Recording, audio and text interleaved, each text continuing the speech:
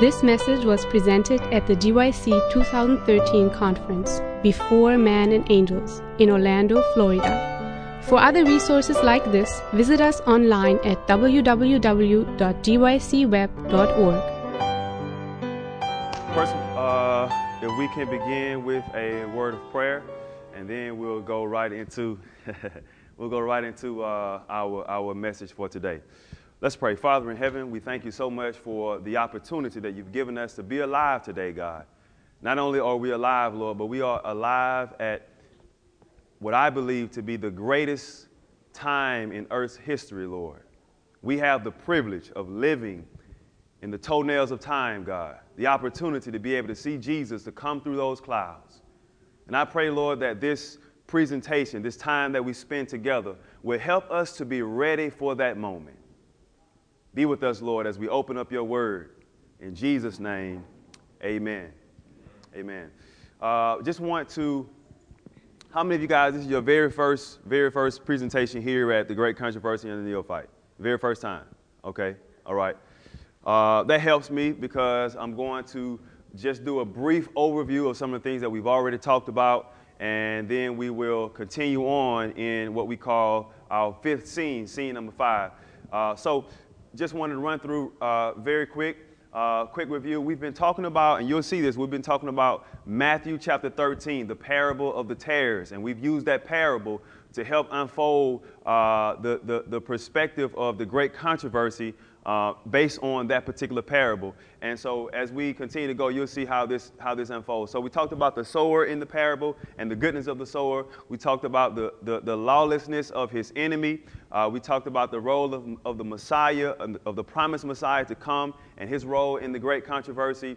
And we talked on yesterday about how the enemy uses doubt in order to get us to disbelieve, or in order to keep us from having a strong, solid faith in the one who created. And we see the creator as the sower. All right. This will become clearer as we read this particular passage. Matthew chapter 13, verse 24 through 30. You can either look at your Bible or read on the screen with me. Well, I'll read in your hearing. The Bible says in Matthew chapter 13, verse 24 to 30, another parable he put forth to them, saying, the kingdom of heaven is like a man who sowed good seed in his field.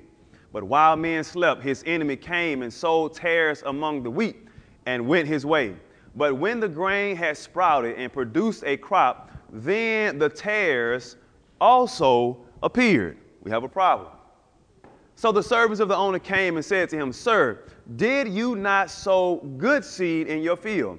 How then does it have tares? Verse 28, he said to them, an enemy has done this. The servants said to him, do you want us then to go and gather them up? But he said, no, lest while you gather up the tares, you also uproot the wheat with them.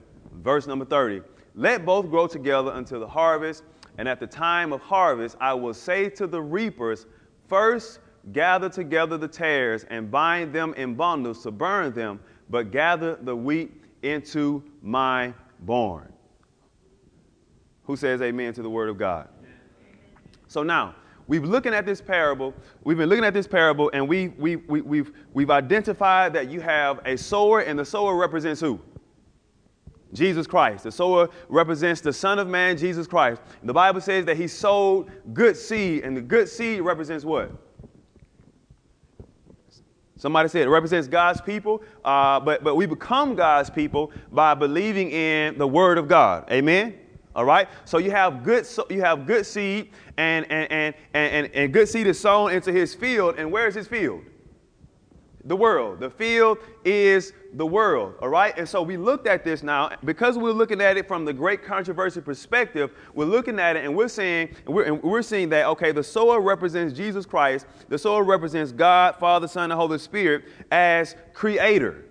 Right. And his field is much broader than just our world, but it's the entire universe. So God, the Father, Son, and Holy Spirit created or sowed good seed. They created good things in this vast universe. But unfortunately, there's an enemy who came on the scene and he sowed bad seed. And as a result, we have bad things happening. As a result, we have tares in the universe.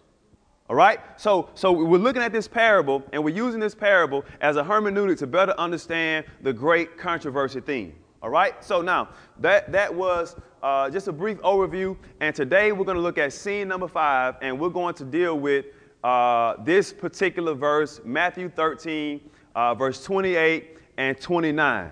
Okay? Matthew 13, verse 28 and 29. So we see the response of Jesus, the sower, when they asked the question about why are there tares? Okay? And he said to them, an enemy has done this. The servant said to him, do you want us then to go and gather them up? Shouldn't we just go and uproot the tares? That makes logical sense. Isn't that right? Okay? But he said to them, no, lest while you gather up the tares, you also uproot the wheat with them. Now, question. What does the response of the servants reveal about the servants? What does their suggestion reveal? One more time. They care. Oh, that's a good one. They care about the master, right? What else? What else does it reveal? They want to solve the problem. That's right. They want to solve the problem. Anything else? Anything else? Anything else it reveals? You could talk to me, by the way. I know the morning time is a kind of difficult to be, I've been up since 3:30 this morning, so I'm already. All right.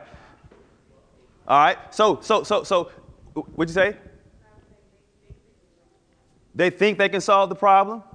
Okay. Now, watch this. What we're going to look at, what we're going to look at today, what we're going to spend our time looking at today is we're going to look at the implications about the servants and the sower just based on these two verses. All right. We're going to look at the implications of the servant and the sower based on these two verses. All right. So now, I asked you the question, what does this text reveal about the servants? It reveals that they care about the master. They care about the master's field. They want to solve the problem, right? In other words, it shows that they are some zealous servants, right? They are zealous. Now, reading Christ's object lessons in chapter 4 about the tares. Look, I would encourage you to read that chapter. Powerful. I would encourage you to read that chapter. Listen to what she says. Watch this. She says, Christ's servants are grieved as they see true and false believers mingled in the church. They long to do something to cleanse the church. Like the servants of the householder, they are ready to uproot the tares. They have a problem. They have a problem with the issues that are taking place in the church. They're zealous. They show support for their master. They want to solve the problems, right? Shouldn't we be zealous for the Lord? Absolutely. Right? Shouldn't we have a deep concern, not just about the issues that are going on in the church, but the issues that are happening in the world? People going to a Christless grave. Shouldn't we be zealous about that? Watch this. It's also possible to be overzealous servants. What do I mean? Same book, same chapter. Notwithstanding Christ's warnings, men have sought to uproot the tares, to punish those who were supposed to be evildoers. The church has had recourse to the civil power. I think we're going to bring it home with this one right here. Watch this. Christ has plainly taught that those who persist in open sin must be what? Separated. I got one person here. I'm going to talk to you for the rest of the time. All right. Y'all with me? I need you to talk with me, okay? All right. We get into the word. I need you to be excited. You just read with me, okay? Can you do that? Can you say amen? Hallelujah. You sound good already. All right. So Christ has plainly taught that those who persist in open sin must be what? From the church. But he has not committed, listen carefully, he has not committed to us the work of judging character and motive. He knows our nature. The Bible says he knows our frame and remembers that we are dust. He knows our nature too well to entrust this work to us. Man looks on the outward appearance, but God looks, he looks all up in here. Only he can see that, right? Should we try to uproot from the church, Lord have mercy, those whom we supposed to be spurious Christians, we should be sure to make mistakes. Often we regard as hopeless subjects the very ones whom Christ is drawing to himself. In other words, get out of the way. Unfortunately, there are many Seventh-day Adventist young people right now who are not in the church because some elder or some deacon or some deaconess thought that it was their responsibility to judge someone's character and their motive. And as a result, that young person no longer wants anything to do with the Seventh-day Adventist church. I know some. Christ has not given us, he's not given us the work of judging people's motives or judging people's character. Yes, we ought to be zealous about the purity of Christ's church. Yes, we ought to be zealous about helping people resolve issues in their lives. But at the end of the day, the only person who can judge somebody's heart, the only person who can judge somebody's character and motive is Jesus Christ. Who says amen? It's not our work. It's not up to us. Let's keep going. Let's keep going. Let's keep going. Now, what does this particular passage reveal about the sower? What does this particular passage reveal about the sower? Remember the passage, the servant said, hey, should we just go ahead on and uproot the tares? I mean, they're going to mess with the wheat and it's going to be, it's going to spoil the wheat. And he says what? He says, no. He says, no. Because if you do that, you might uproot the wheat as well. Okay? So now, what does that reveal about the character of the sower? Remember, we're talking about God, great controversy, Jesus Christ, right? What does that reveal about God?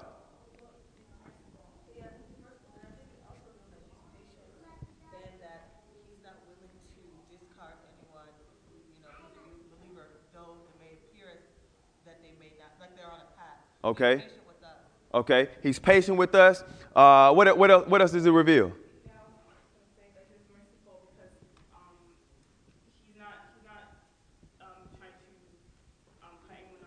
He's not trying to cut anybody off. Okay. All right. Yes, sir. He's compassionate. Absolutely. He's compassionate. Anybody else? Anything stands out to you? Yes, sir. That not one of his believers should be lost. That the servants will know at the end what are wheat and what are tares. Yes, my sister. Even though the master knows who the tares are, he's still going to give them time to grow. That's a good one. That's a good one. That's a good one. Let's keep going. I want to share with you three things. All right. I want to share with you three things that particular passage reveals about the sower. Okay. Number one, the sower has a deep knowledge of the relationship between wheat and tares. He understands that if you pull one up, then you might pull up the other ones, right? So he's aware of the knowledge of wheat and tares. All right. What else? It also shows that he has wisdom in handling with the tares. Wisdom in handling the tares, right? And thirdly, this reveals to us, and this is what we're going to deal with today. This reveals to us the depth of his, what's that word? The depth of his what? The depth of his patience. Now this is deep, folks. This is deep. I need you to stay with me, all right? Because we're going somewhere. Okay? Watch this. Watch this. This parable helps us to wrestle with this thing of the timing of God. They said, let's uproot when? Right now. Let's uproot right now. He says, no. Let's give it some what? Let's give it some time. Let's give it some time. Now, watch this. Watch this. Watch this. Because we live in a culture of instant gratification, it makes it very difficult for us to understand God's timing. Are you with me? We live in a culture that says right now. Right? Look at this text. Look at this text. Ecclesiastes chapter 8, verse 11. When the sentence for a crime is not what? It's not quickly carried out. People's hearts are filled with schemes to do wrong. Okay, now we just saw that. Let me give you an example. We just saw that right there. Okay, I'm not talking about the verdict. I'm not getting into that. I'm talking about before anything, before there was a trial. People was ready to kill George Zimmerman. Why? Because we need it right now. Look, right now. Do something right now. And that culture because we live in this kind of culture, Christians have to be very careful that we don't get caught up in this microwave culture. You can microwave anything. You can microwave rice. You got Hot Pockets. You have a whole industry that has been developed about making food just for the microwave. That's the kind of culture we live in. That's the kind of society we live in. And as a result, you see things like, 365 days, same as cash. In other words, you don't have to have the money right now. You can get it right now. You go to the furniture store. Oh, you don't have any money? No problem. You can get it right now. And then you're going to be in debt to us. And then you're going to be our slave. And then we're going to make way more money off of you than you thought. It's a part of this culture that we live in. And as a result, watch this. You got, speedy cash. You don't have any money, no problem. We'll give you some cash in seconds. Now, you're going to be our slave. You're going to be shackled to us. We're not going to tell you that up front, but hey, that's the culture that we live in. And as Christians, we can get caught up in this idea of now. I need it right now. So we're asking the question, why wait? Why wait to have sex? Why am I going to wait until I get married? Right? You got to be careful. Because the culture that we live in teaches right now. And if we're not careful, we can end up doing things that are outside of God's timing for our lives. We can end up rushing into relationships. We can end up rushing into jobs. We can end up rushing into things that we are not ready for. Because we don't understand the timing of God. We don't understand the timing of God. And because we don't understand the timing of God, it can, in light of the great controversy, it makes it easy for us to ask these two critical questions. Question number one, why did God even create Lucifer in the first place, since God knew Lucifer would one day rebel? But here's the second critical question as it relates to patience. Why didn't God destroy Satan when? Immediately. I mean, come on, God. Look at what the guy's doing. He's disrespecting you. He's rebelling against you. He's lying. Why didn't God destroy him immediately? Right? Now, we're going to answer that question. But before we go to that question, why do you think God created Lucifer in the first place, even when he knew Lucifer was going to sin? I want you to talk to me. Why did God create Lucifer in the first place, even when he knew that Lucifer would sin? To give him a choice to turn evil or stay good? Yes, sir. God respects our freedom. Because God respects our freedom? Yeah, to give us a choice. Because if he chose to not, let's say, before Okay, good. Yes, ma'am.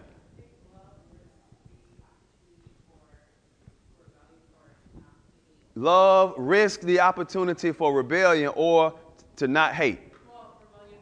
Rebellion or love. Okay. Anybody else? Yes, sir. To have the choice, he didn't have two different sides, and he had created Okay, that's interesting. Anybody else? Anybody else? Let me suggest, yes, sir.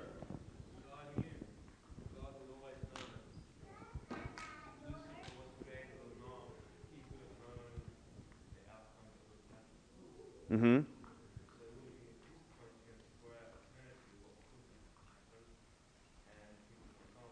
Mm-hmm. Mm-hmm. Mm-hmm. That's an interesting perspective. Let me add something. Let me add something. I believe that one of the reasons, and I agree with the idea of free will and so on and so forth, that he wants to give a freedom of choice. But something that I've, as I study the Bible and as I read the Bible, something that I notice about the character of God.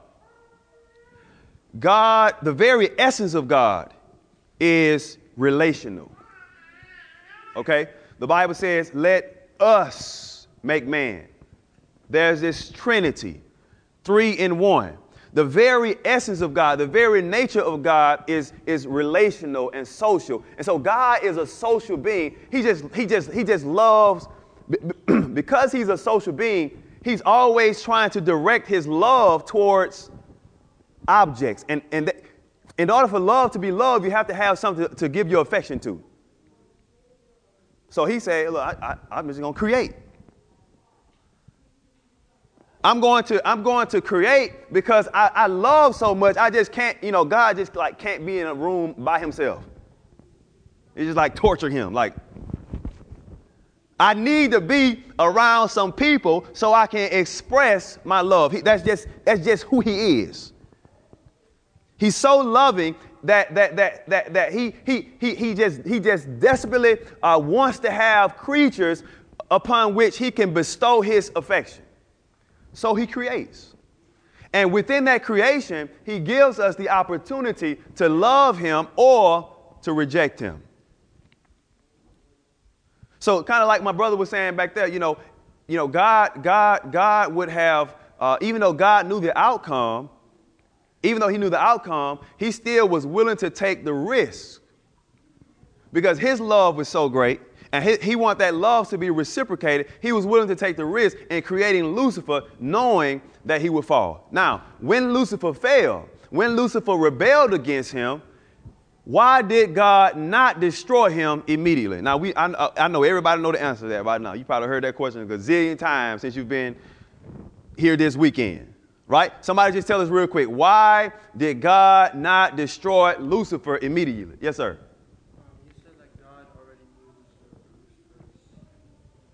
Mm-hmm. No, it doesn't mean that he was predestined to rebel. None of us were predestined to rebel. We were all predestined to be in wonderful relationship with God. However, because of free will, we have a choice. All right. God's foreknowledge does not mean he's going to alter and change and make situations happen. Yes, sir. You want to add to that? Just to add to that, it's like, how many parents, they know when they decide to have a child. Yes. They know that child might have the option to rebel, right? Mm-hmm. You know all the dangers. You know the child might one day make wrong choices, but that does not change the decision to have that child. We still want to have that child, and yes, there's that chance. We know you will make wrong choices, but we love him so much that we'll have him anyway. Absolutely, absolutely. I have a 2-year-old daughter right now. If I'd have thought about the fact that when she gets 2, hello somebody. If I'd have thought about the fact that when she gets 2, she would do some of the things that she do, I still would have had her. Why? Because my love for her is beyond her behavior. Are you with me?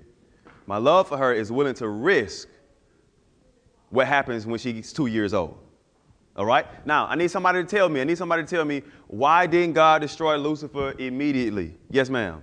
Well, I was going to say, if he destroyed him immediately, then that would confirm what Satan was saying, that he was having, because Satan speaking this is character, right? So all things are like, okay, he must have been right then. Okay, right, okay, yes, ma'am. I think that too, but this was also a component of God's love for Lucifer. Mm-hmm. And he didn't destroy him immediately, because maybe there was mercy for even Lucifer. Mm-hmm. Mm-hmm. Mm-hmm. There's a scene, I see you fellas, there's a scene in the Bible when David finds out that his son Absalom, who had rebelled against him, was killed. And when he found out who killed the person, of course he was mad and upset and so on and so forth. You know the rest of that story. But he cried out, he said, Absalom, oh Absalom. This is his son. This is his offspring. David was hurt, even though Absalom did what Absalom did. I believe that at the final destruction of Lucifer, God is going to be hurting. I believe it's going to be painful. Lucifer, oh Lucifer. My first angelic creation, Lucifer, oh Lucifer. That's mercy. That's love. Now, I hate the devil. I'm going to be glad he burning up. But the depth of God's love is amazing.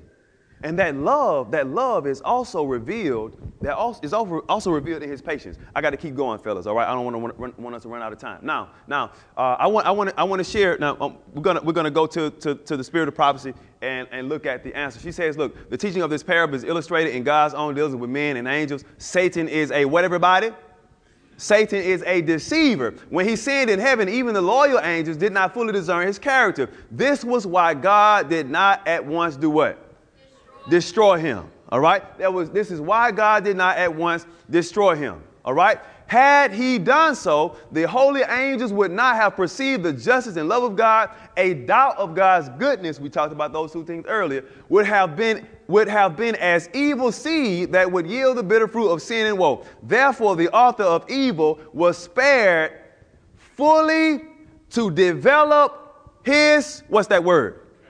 Fully to develop his what? Now, this is where we're going. All right? We all understand, hey, God didn't want to destroy him because it would have really messed up the minds of the angels. They would have thought God was unjust and so on and so forth. Okay, we all get that. All right? We all get that. But I want to talk about today, I want to spend the rest of our time talking about that very thing right there. Understanding character takes time. Understanding character. For character to be developed, for character to be displayed, it takes what, everybody? It takes time. Now, I want to share with you 3 benefits of delayed destruction, of Satan's delayed destruction. 3 benefits of Satan delays destruction. Now, I call it benefits, right? And I think as we go throughout this presentation, you'll see why it's a benefit. Like, I'm glad that the Lord didn't destroy Satan when he could have. I'm glad. I think we're going to be shouting by the end of this presentation. I had my shout moment already. Maybe you'll shout with me. All right. First benefit. For us and all of the unfallen worlds to get a fuller what? Revelation of Satan's character. Okay. What do we mean by that? Well, let's read John chapter 8. Verse 44. John chapter 8 and verse 44. Open your Bibles with me. John chapter 8 and verse 44. John chapter 8 and verse 44. And the first person who has it, I want you to read loud and clear with your preacher voice. John chapter 8 and verse 44. All right? John chapter 8, verse 44. In fact, I'll read the first one. I need somebody to turn to 1 Peter chapter 5 and verse 8. 1 Peter chapter 5 and verse 8. And then I need someone to turn to John chapter 10 and verse 10. All right? 1 Peter chapter 5 and verse 8. And then John 10 and verse 10. Now, I'm going to start with John chapter 8 and verse 44. If you have it, would you say amen? If you need a while, say wait on me. So I mean you have it, so you're supposed to say amen. All right, here we go. The Bible says, Jesus is speaking. He says, excuse me.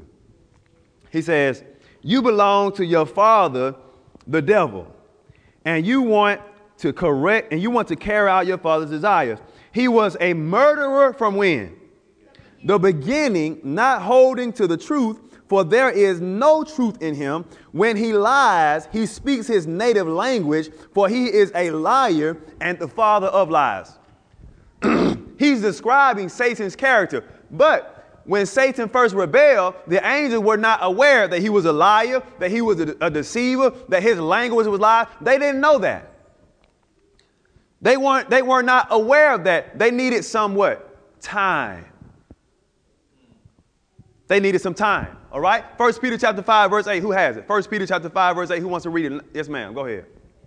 Be sober, be watchful. Your adversary, the devil, as a roaring lion, walketh about, seeking whom he may devour. Your adversary. Okay, he's your adversary. They were not fully aware of that. He's your adversary. He's going around looking to devour you. They needed time to understand that. And sometimes we need time to understand that. Before we came to Jesus, we didn't know. Before we surrendered our hearts to Jesus, we didn't really know that we had an adversary out there. At least I didn't. I wasn't like John the Baptist. I wasn't filled with the Holy Ghost from the womb. So I needed some time to understand that the lifestyle that I'm living, I'm being controlled by the devil. Who's my enemy? Who has one goal? What's that one goal? John chapter 10 and verse 10. John chapter 10 and verse 10. What's his goal, Jesus? Jesus, teach us. Tell us, Jesus, what is the devil's goal? Jesus says these words. He calls him a thief. He says, the thief comes only to steal and kill and destroy. That's his character. That's his nature. That's what he does. And unfortunately, sometimes we as Christians fail to understand that he's out to steal, kill, and destroy. Why do you say that? Because we end up stepping on his territory. We end up going to places where he represents. We end up hanging out with people. I'm not talking about ministering to people. I'm talking about hanging out with people who are under his control.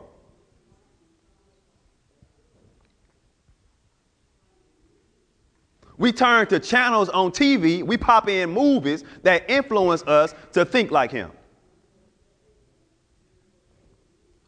They needed time. The unfallen worlds needed time to understand that he is their enemy. Now, watch this. Watch this. Watch this. Matthew chapter 2, verse 16. When Herod realized that he had been outwitted by the Magi, he was furious and he gave orders to kill all the boys. He's trying to kill Jesus in Bethlehem and its vicinity who were 2 years old and under, in accordance with the time he had learned from the Magi. Now, listen. The angels were still not convinced. They were still not convinced that the devil was really who God was saying he was. They needed some more evidence. Okay, let me give you the ultimate evidence right here. I'm going to give you the ultimate evidence right here. What's that? Not until the death of Christ was the character of Satan clearly revealed.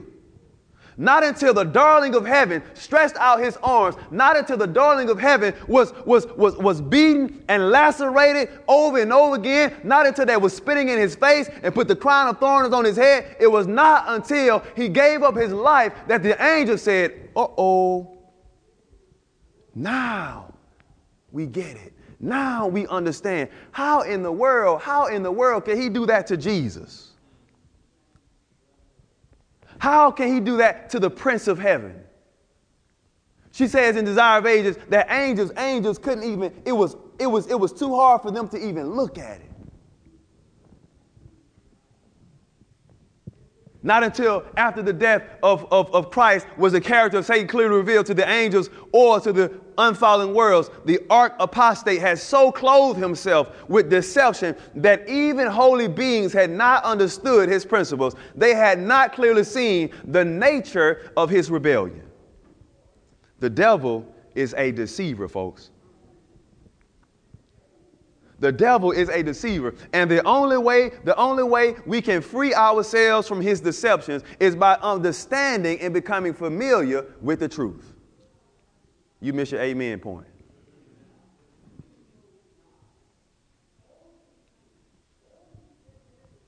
Got to be in the word. Got to be in the word. Got to be in the word. Let's keep going. Let's keep going. So now.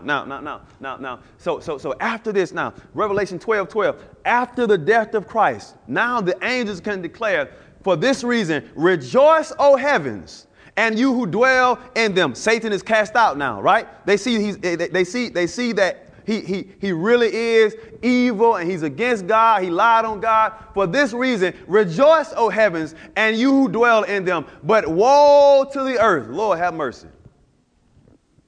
Woe to the earth. Watch out.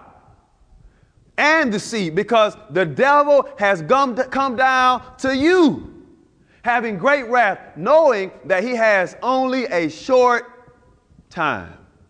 He's been exposed. His character has been revealed. Now the angels know who the real deceiver is. Right? Now watch this. Watch this. Watch this.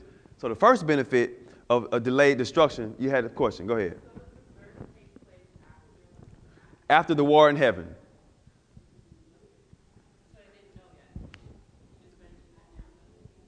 Right. Now they knew after. Now we could talk after. We could have a conversation after this. All right, we have a conversation after this. But this took place. The war in heaven took place after the death of Christ, because he had access. The devil had access. Right. Remember that was a meeting with the angels of God in the book of Job. He has now access. Why does he have access? Because he is the ruler of this world.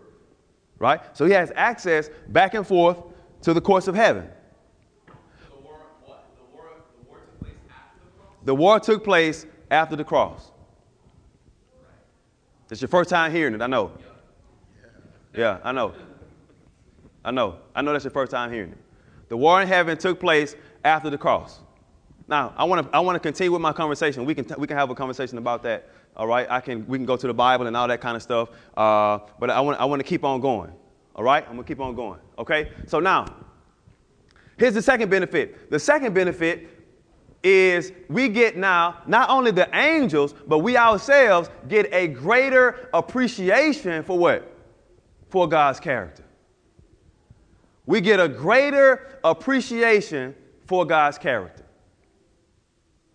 Well, why do we get a greater appreciation for God's character? Because Satan's character was just exposed. Not only that, but we also see something else about God's character. What's that? We see here. There is in this Savior's, there is in the Savior's words another lesson, a lesson of wonderful forbearance and tender love. How is he revealed? The Bible says, I'm still in Christ's object lessons. Through long ages, God has borne the anguish of beholding the work of evil. He has given the infinite gift of Calvary rather than leave any to be deceived by the misrepresentations of the wicked one. That the Lord is not slow. This is the text I'm trying to get to. The Lord is not slow in keeping his promises, as some understand slowness. Instead, he is patient with you, not wanting any to do what? Not wanting any to do what? But everyone to come to repentance. See, the delay gives you and I the opportunity to repent. Oh, man, are you sleeping? Did you hear what I just said? If God had destroyed Lucifer immediately, you and I wouldn't get the chance to go to heaven. If God had destroyed Lucifer, even when Jesus came, if he would have destroyed him right then and there, you and I wouldn't get the opportunity to be in heaven. The delay was a blessing. Furthermore, the Bible says, for I take no pleasure in the death of anyone, declares the sovereign Lord. Repent and live. Ezekiel 33 and verse 11. Here's another one. Ezekiel 33 and verse 11. Time getting away from me. Ezekiel 33 and verse 11. Let's go there. Ezekiel 33 and verse 11.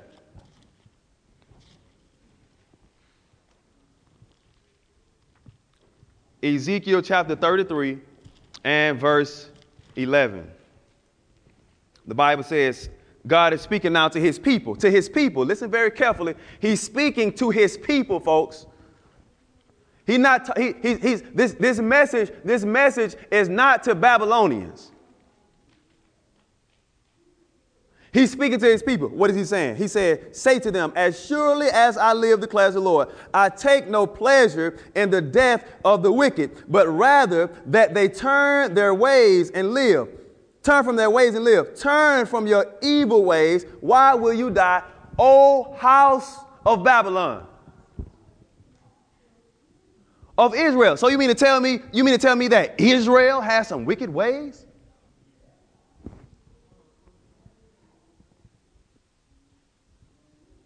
Sounds similar to the text that declares, if my people who are called by my name will humble themselves and do what? And do what else? Turn from their wicked ways. We're talking about in the house of Israel. So the delay has something to do with the house of Israel turning away from their wicked ways. Why? Because God has no pleasure in the destruction of the wicked. And too often we interpret that as people who are outside the church. We have to examine ourselves and see whether or not we have some wicked ways. I'm talking about folk in the church. Let's keep going. Benefits of delayed destruction.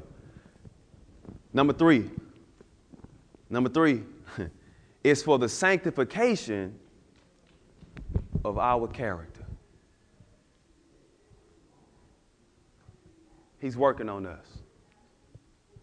The delay, watch this. While God was giving time for Satan's wicked character to be revealed, simultaneously, he gives us time for man's wicked character to be healed. That's healing, that healing process, sanctification. He's trying to grow us up in Christ. What do you mean by that? Well, let's go to Romans. Romans chapter 5.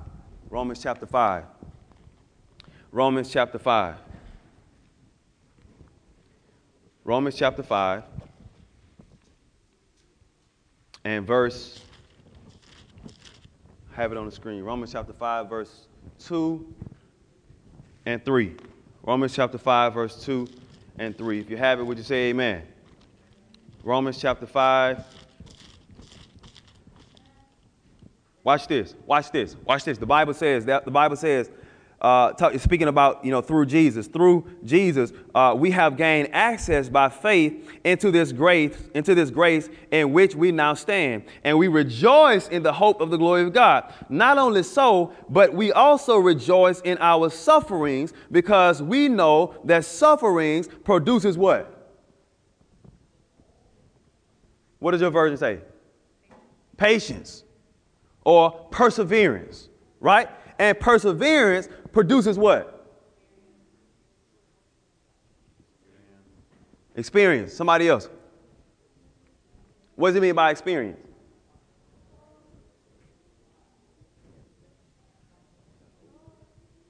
That leads to hope. Somebody say something. Come on. Character. Listen.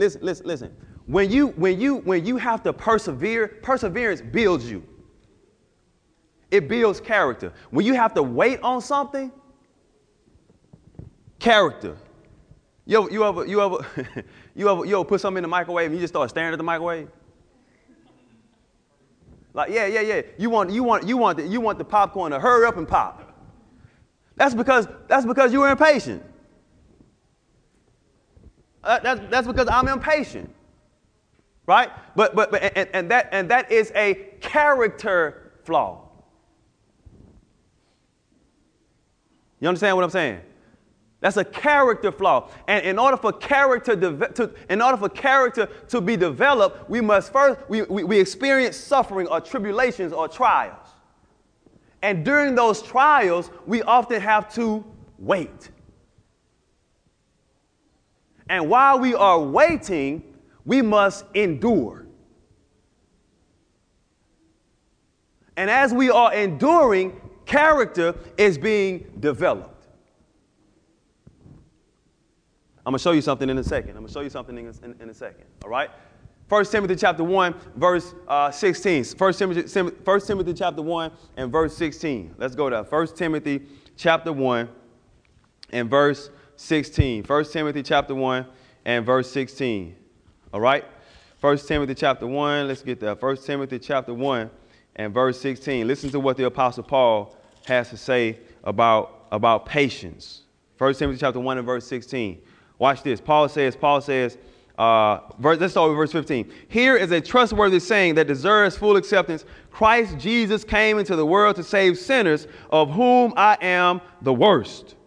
But for that very reason, he says, I was shown mercy so that in me, the worst of sinners, Christ Jesus might display his unlimited patience.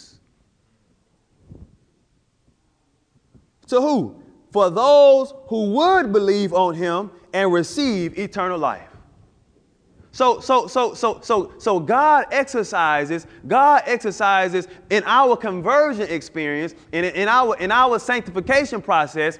He wants to use us in our lives to be an example to the rest of the world, to those who would believe, of what his amazing unlimited patience looks like.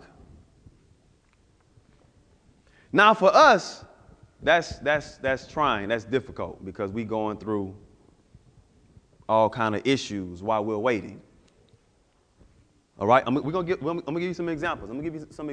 All right, some Bible examples. All right, let's talk about Noah. Noah, I want you to build an ark. Noah preached for how long? 120 years. God takes no pleasure in the death of the wicked. Amen. Noah preaching. Noah building. It's going to rain. Oh, man, wait a minute. If it's going to rain, Lord, man, why don't see any rain? Not only that, but this is the part that really blew my mind. When Noah gets inside the ark, he still has to wait. That's right. He's waiting. He's waiting around now. He's waiting a week before it starts raining. It rains. Now he has to wait to get out of the ark for the water to go down. Who else you want to talk to? We talked to Noah. Who else you want to talk to? Let's talk to Joseph. God gives Joseph this dream. One day, he didn't know exactly what it was, but he knew that God had given him a dream. He was 17 years old. How old was Joseph when he came into the fulfillment of that dream? I think he was about 30 years old. During the process, he went to jail, falsely accused, right? He had to learn to be patient. He knew God had given him a dream. He knew God had a calling on his life. He knew it. But sometimes, listen to me carefully, sometimes your character, let me change that. Sometimes your talents can take you where your character can't keep you. Oh, you can look at athletes. Star athletes. You can look at politicians. They get to these offices on their talent, not on character. Why? Because just as surely as they get up there, they come tumbling on down. So God understands that if I put you in this relationship with this young woman right now, you're not ready. You're going to mess it up.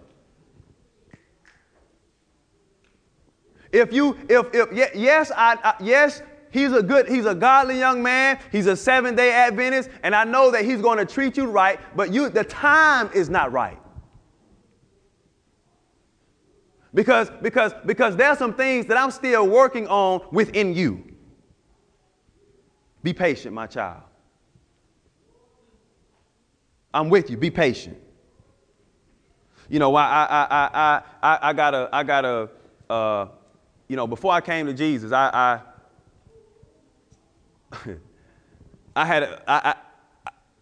was terrible when it came to relationship. Let me just put it that way. When I first laid eyes on my soon-to-be wife, she was my wife at the time, I prayed. I said, Lord, I'm staying away from this young woman. Love Jesus. We doing missionary work together, traveling around the world, you know, within the context of a group, of course, right? We're in the same ministry group. Amen for the group. But even though I knew that I had feelings for this young lady, I said, I'm going to wait until I just said, when the time came for the Lord, when the Lord told me to approach her, yeah, he speaks like that. When he told me to approach her, I was like, man, I was a wimp. I was so shy and scared and nervous, y'all. I was like, oh. But the Lord knew that I was ready because that was the old me. Whole different story. A lot of times, let me get to this example for you. David, same situation. David was anointed, but David living in caves. He the king.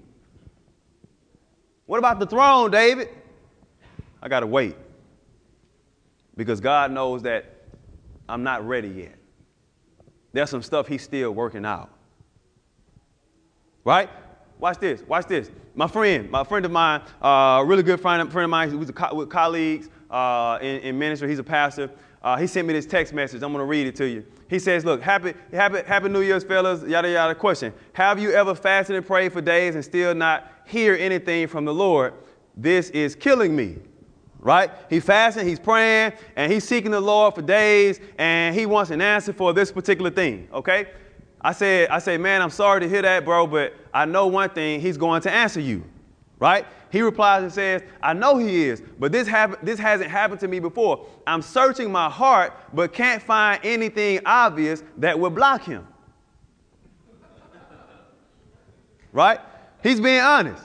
I'm searching my heart. I'm fasting and praying. I'm calling out to the Lord. God, you know, what's going on? I need an answer. Lord, please show me. And then now he sent this to a group. It was just 3 of us. All right. And so my other friend replies, and this is what he says. He says, yo, bro, sometimes it's about the process and not the answer. It's about the process. Sometimes it's just the process of you waiting. Because there are some things that can come out of you during the process. So don't be so focused on the answer all the time. Trust the process. God knows what he's doing. God knows what he's doing, David. He's preparing you to be the kind of king that will make you a man after God's own heart. He's preparing you. Be patient. Be patient. So he says, look, he says, sometimes it's about the process and not the answer. At least that has been my experience. I recently did a 40-day fast, and although I did get clarity, it wasn't an answer in the conventional sense. God was using the experience to draw me closer. This may or may not be what you're going through, but man, I am praying with you that that you get whatever God wants you to have as you try to discern his will. That's patience. God trying to work that patience within you. Now, here's another thing. Thinking about David, here's another thing. God's delay. See, human beings, man, we are a mess.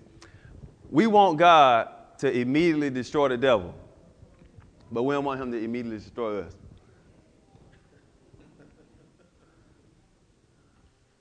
Right? He delays with us. David, kill, adultery. Well, the adultery came first, then the kill. Right? Now, I think about a year of time go past without God. Now, without Nathan the prophet coming to speak to him. David, we're talking about this time. that goes by. And David showing up at church, happy Sabbath, everybody. How you doing, sister? God bless you. Right? When this probationary time period is given, why? For him to repent. Okay, all right, Dave, no problem. I'm sending the prophet. The prophet comes, you the man. Whoa, now he's repenting. So this delay that we see with God and Satan is played out in our lives as well. It's played out in our lives, right? So now we're closing this thing off. We're closing this thing. What shall be our response to God's delay in the destruction of Satan and sin? What shall be our response to God's delay in the destruction of Satan and sin? How what in other words, what shall we gather from that? Okay, and I want to summarize this thing by telling you this story. All right. I told you guys before, some of you, this is the first presentation, so I feel the need to share this story with you guys. You know, I didn't grow up a Seventh-day Adventist. I didn't grow up in the church. I didn't grow up a Christian. I didn't grow up anything. I grew up in the streets, okay? I started using marijuana when I was 12 years old, from 12 to 19, smoking, drinking, partying, robbing people, stealing, breaking in houses, breaking in schools, getting into all kinds of trouble. The most beautiful thing that happened to me was my house burning down. A Seventh-day Adventist family let me and my family come and live with them. For 2.5 years, we didn't have to pay a thing. Come on, say amen. For free rent. We didn't have to pay a thing. Right? We eat veggie links and all that kind of stuff. All this stuff was new to me. All right? All this stuff was new to me. Now I'm living with this family, and I am seeing what it means I'm seeing what it means now to be a Christian. 2 years. I didn't give my heart to Jesus.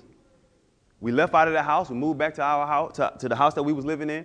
And my younger brother, he made the decision to give his life to Christ while we was living there. He was 15 years old. Praise God. Because God began to use him to speak to me as to what my life should be. I graduated from high school. I go on to Mississippi to play basketball at a community college. And while I'm over there, I'm wilding out. I'm just like doing all kind of crazy stuff. I don't even want to get in. I don't want to tell you all the details. The details are not important. But let me tell you this story about what happened one night.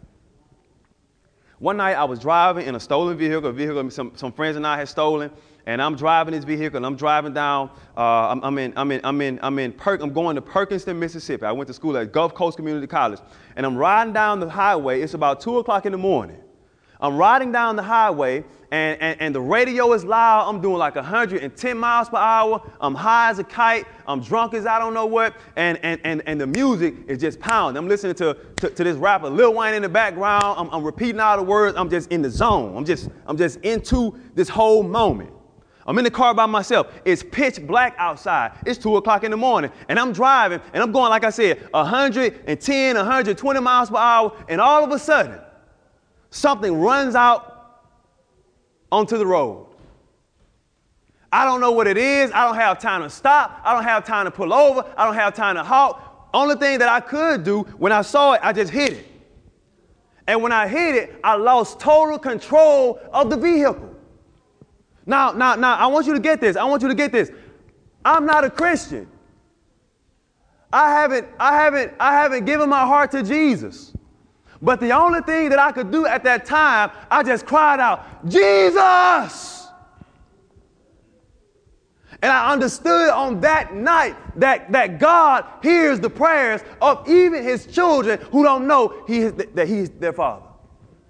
So, I read the Bible. The Bible tells me that at the name of Jesus, every knee shall bow. I also want to add that at the name of Jesus, every car shall submit. Because as soon as I say that, you got to get what I'm saying. There's a deep ditch on this side. There's a deep ditch on that side. The car, I lose control of the car. I call on the name of Jesus, and all of a sudden the car just get back straight. Slows down and gets straight. Now, watch this.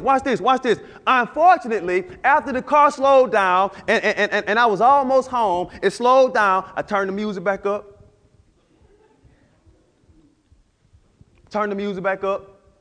get to the parking lot of the school, go inside my dorm, sit down, lay down, go to sleep.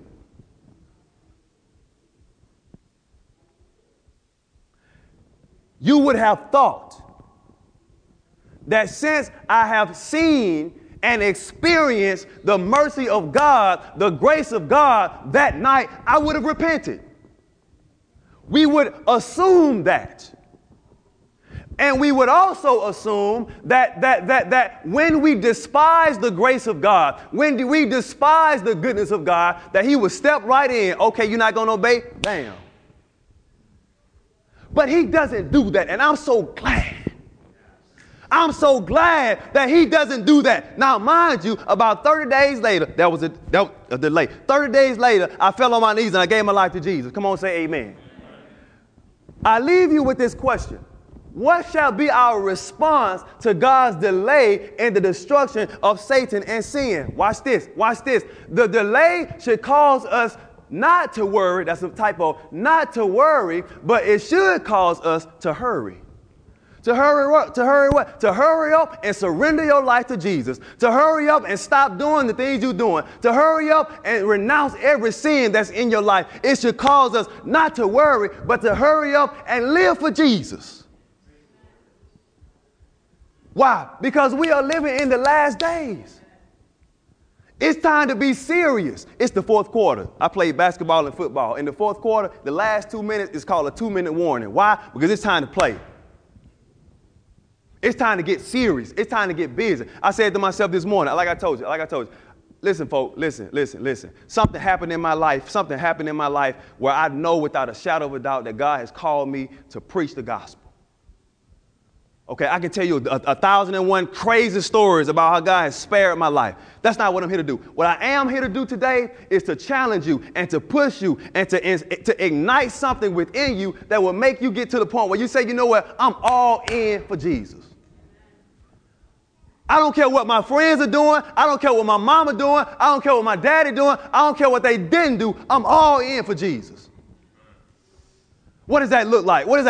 That looks like a prayer life that is 10 times greater than what you're currently doing. That looks like personal Bible study that is 10 times more than what you're currently doing. That looks like going to sleep earlier. It looks like waking up earlier. What does it look like? It looks like memorizing more scripture. That's what it looks like. It looks like exercising, taking care of your body. That's what it looks like. It looks like going back home and being a soul winner for Jesus Christ. That's what it looks like. This might be my last time seeing you. It's my first time speaking at GYC. It might be my last time. I hope it's my last time. Why? Because I don't want to see you next year, and I hope you don't want to see me next year until we get to the kingdom. Come on, say amen. What I'm saying is that I hope this is the last UIC. I hope that the next UIC is around the throne of Jesus Christ. Until then, be faithful. Be faithful. Young people, don't get distracted. How old are you, man? 11 years old. I was just a year older than him when I started using drugs. Looking at him speaks to me. He's in here learning about the word of God. I wish. Listen, go back to wherever you come from and find a young person and invest in them. Come on. Find a young person and invest in them. Show them what you know. Teach them what you know. Share what you've learned. I challenge you. I challenge you to take God at his word. I challenge you to take God at his word. Get into the word for yourself. Don't rely on no preacher. Listen, folks, we are living in the toenails of time.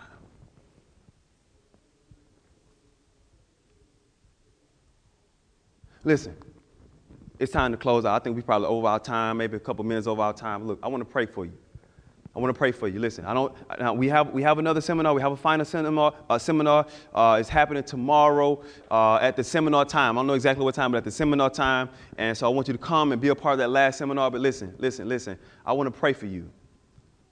And I want to pray that God will have his way in your life and that you will allow him to. That you will allow him to. If you can kneel with me as we pray, Father.